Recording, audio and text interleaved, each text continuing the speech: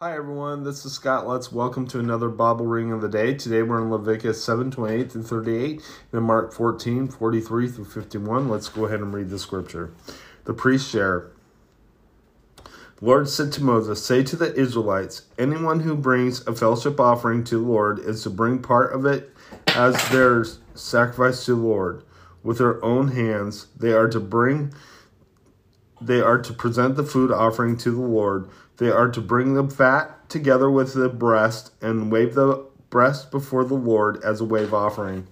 The priest shall burn the fat on the altar, but the breast belongs to Aaron and his son.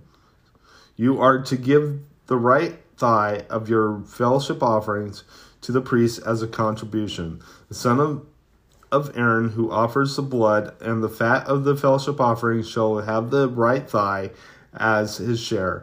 From the fellowship offerings of the Israelites, I have taken the breast that is waved and the thigh that is present and have given them to Aaron the priest and his sons as their perpetual share from the Israelites.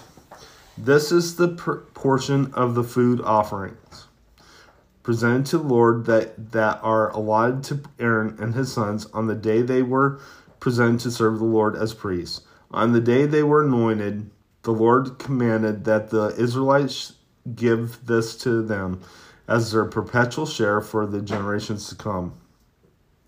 These then are the regulations for the burnt offering, the grain offering, the sin offering, the guilt offering, the ordination offering, and the fellowship offering, which the Lord gave Moses at Mount Sinai in the desert of Sinai on the day he commanded the Israelites to bring their offerings to the Lord."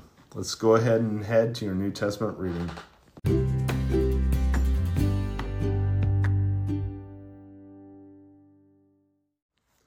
All right, so now we're in Mark 14:43 through 51. Let's go ahead and read the scripture. Jesus arrested. Just as he was speaking, Judas, one of the 12, appeared. With him was a crowd armed with swords and clubs, sent from the chief priests and the chief priests, the teachers of the law, and the elders. Now the betrayer had arranged a signal with them. "The one I kiss is the man. Arrest him and lead him away under guard." Going at once to Jesus, Judas said, "Rabbi," and kissed him. The men seized Jesus and arrested him. Then one of those standing near drew his sword and struck the servant of the high priest, cutting off his ear. "Am I leading a rebellion," said Jesus, "that you have come out with swords and clubs to capture me?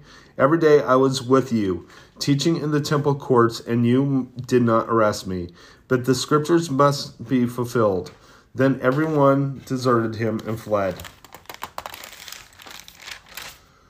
A young man, wearing nothing but a linen garment, was following Jesus. When they seized him, he fled naked, leaving the garment behind. Let's go ahead and close in prayer. Lord God, I just praise you. I just thank you for everything. I thank you that you died on the cross for us and freed us of our sins. I ask that, that you be with us and watch over us, I pray. In Jesus' name, amen. God bless you. Have a wonderful day.